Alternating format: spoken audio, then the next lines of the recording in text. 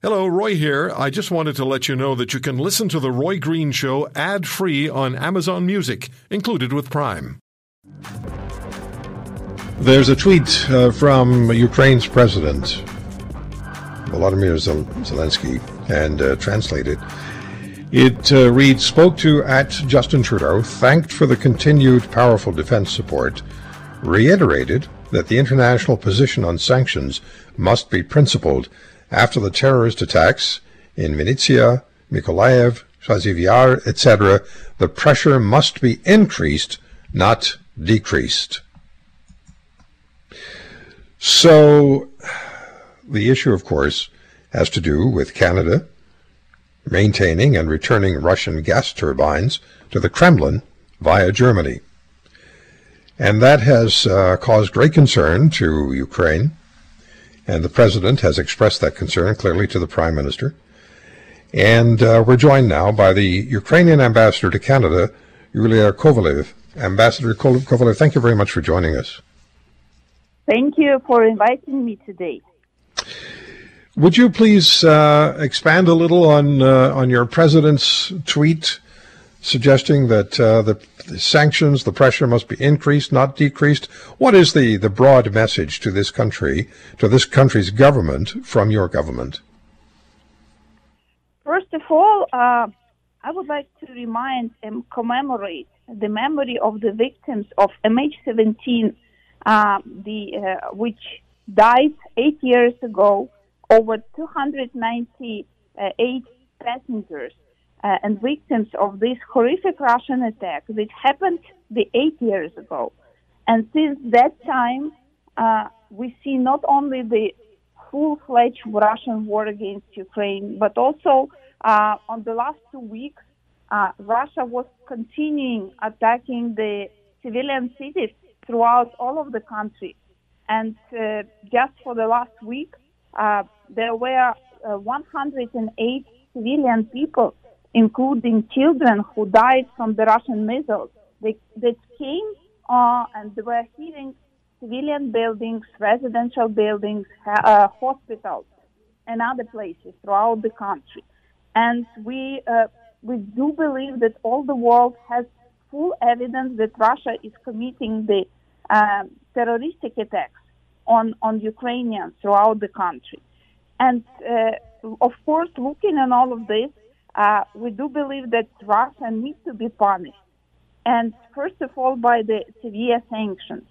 And that's why the position of Ukraine remains, as declared by the president, that taking into account all this horror that Russia is doing since February 24th, but also since 2014, when Russia invaded and occupied Crimea and eastern territories of Ukraine, the sanction pressure needs to be increased, because Russian economy, and especially these sanctions in the energy sector, they need to be strong enough, because we do know, and I think the world knows, that Russia is using the money flow from export their oil and gas to the countries of the world, and including mainly to European countries, to finance the war in Ukraine, to finance this horror what all Ukrainians are feeling for this month of the war, and particularly on this last 2 weeks of the horror that everybody felt. Ambassador, is it your sense that Vladimir Putin will consider the fact that Canada is releasing these turbines to Germany, which will then release them to Russia? Is it your sense that Vladimir Putin considers this to be a victory and perhaps shows some fragility as far as the sanctions are concerned? Vladimir Putin, I don't know what Vladimir Putin was saying, but any of the steps that release the sanctions and any of the attempt to plea Putin and Russian army will be used for the further steps of both attacking Ukraine, but also for supporting him the war. Because any of the steps that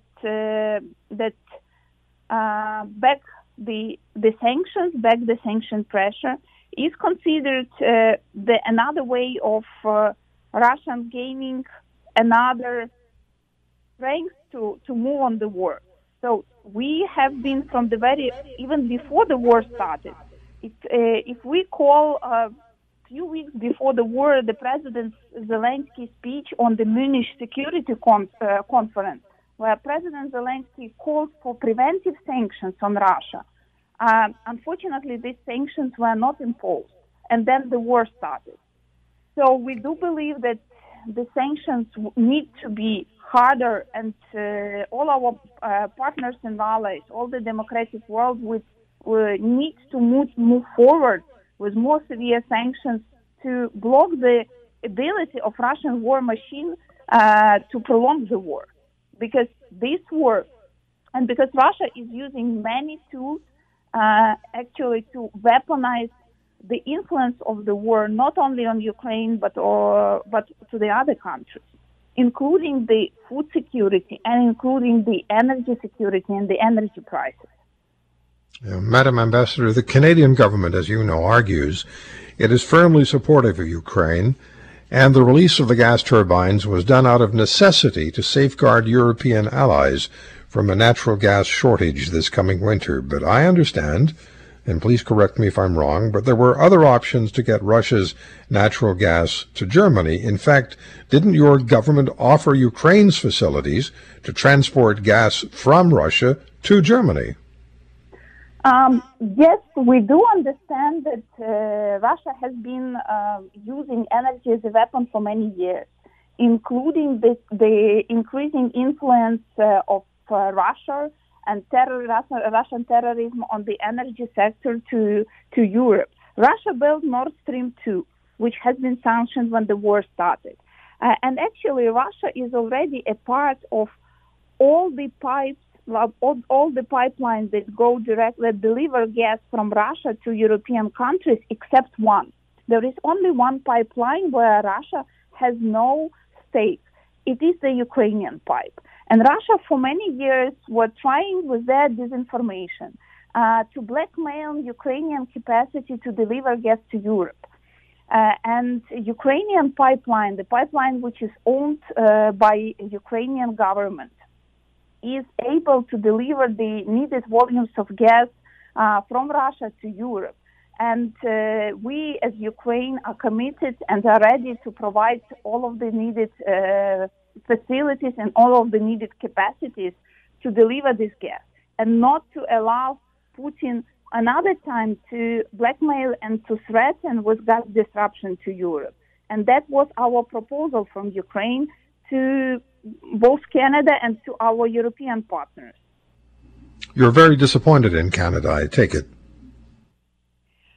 I think that we do believe that this decision, which was named as revocable, with hearing the arguments of Ukraine, there still could be the room for revocal of this waiver to supply turbines.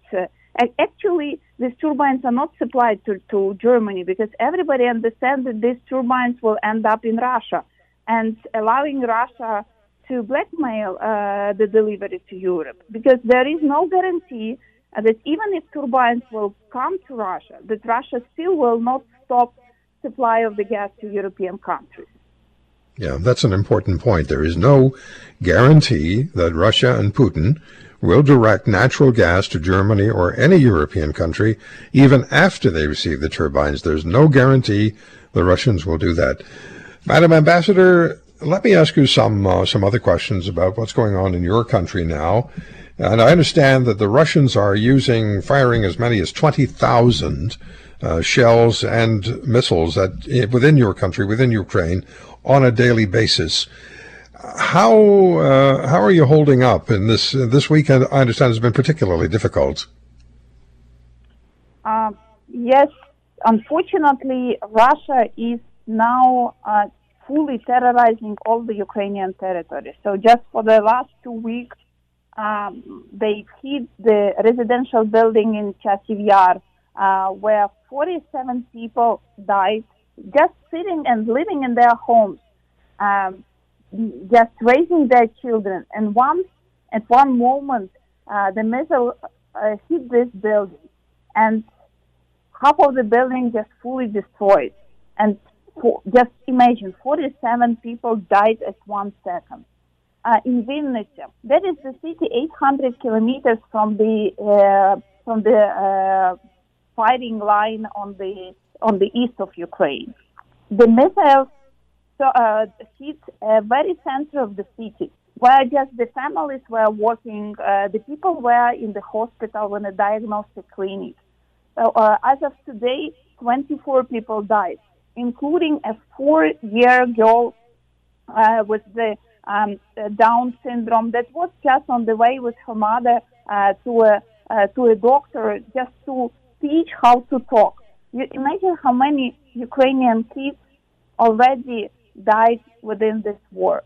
And Putin, with this attack, is trying to terrorize the country. He is trying to hit the people and to show this scaredness among Ukrainians. But it's on the contrary. The people are holding the line, the soldiers are holding and effectively using a broad support, the broad military support that came from all our countries and allies, including Canada, holding the line in Ukraine. But of course, that is very careful for a lot of people, especially if we look on the perspective of September, October, when Ukrainian kids will need to go to school. And now the country is preparing to organize the educational process in the way that it will be secured, in the way that each school will have a protection, in the way when the alarms comes about the potential missile attack, the children will have a safe place to go. This is also a huge challenge inside the country to all of the Ukrainians. But we are holding a line and with the broad support of our allies and the big support of Canada and Canadian government, the country, the bravery of Ukraine remains in a very high level, and we are going to further protect our sovereignty and our territorial integrity. You're an amazing country and an amazing people. You have not shrunk from the Russian invasion, and you're fighting absolutely honorably and very, very much supportive of what your country is doing and how you're standing up against the invasion by Putin. Let me ask you, please, about the grain harvest. Do you expect grain from Ukraine, which millions of people around the world are depending on? Do you expect grain from Ukraine will begin to move out of the Black Sea ports under an agreement perhaps brokered by Turkey? Is that likely? So this is another evidence of two different countries with two different approaches. Since Russia is threatening and blackmailing Europe with the disruption of the gas supply and gas which they have, Ukraine, understanding how much other countries and how much millions of people need the Ukrainian food, we are desperately trying to increase the volumes of export of Ukrainian grains to the market. So we already managed to partly to relocate the export of grains through the western border, which still is not enough. And we are ready and very open to negotiate a secure line of the export of Ukrainian harvest to the global market. So this is just to understand two different approaches with the terroristic country, Russia, which is blackmailing and threatening Europe, and Ukraine, which is open and trying our best to provide more food to the global market. And that is also the important to say how brave are Ukrainian farmers.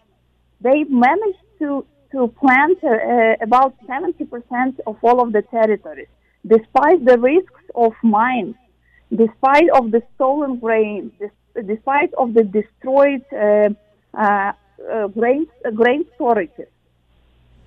But our farmers are working hard to get the new harvest, and not only to get them to the limited storages, which because of Russian attacks partly were destroyed, but also Ukraine is actively taking part in the negotiations, which took part last week in Turkey, to find the secure way to deliver this grain to the global market.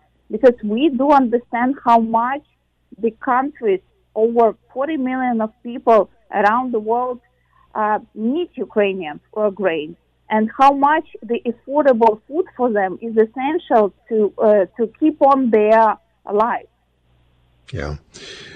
Just to conclude, Ambassador, your country and your president, Mr. Zelensky, in communication with Mr. Trudeau, our prime minister, earlier today, we don't know exactly what the exchange was. We haven't found out yet. But we have seen a tweet from your president in which he calls for increased sanctions, not decreasing the sanctions, not providing any opportunity for Putin to sense some kind of victory. And your message to the Canadian government, again, Ambassador, is what? So there are still the areas where we are in discussion with all our partners and allies in terms of the increase of the sanction pressure. First of all, it's coming to the banking sector, because we do think that all of the Russian banks need to be switched from the SWIFT. There is another important thing, which is to minimize and actually to cut any energy import from Russian oil and gas, especially to Europe. We do understand how much some European countries were using Russian gas, and its dependency was created for many, many years before. And there is a big challenge for them to do it in a quicker way.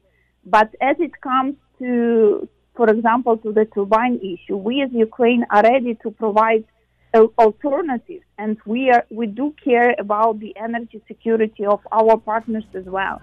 That's why, even for example, of this turbines, we propose the alternative, understanding the issues in terms of the energy supply of our partners are. If you want to hear more, subscribe to The Roy Green Show on Apple Podcasts, Google Podcasts, Spotify, Stitcher, or wherever you find your favorites. And if you like what you hear, leave us a review and tell a friend. I'm Roy Green. Have a great weekend.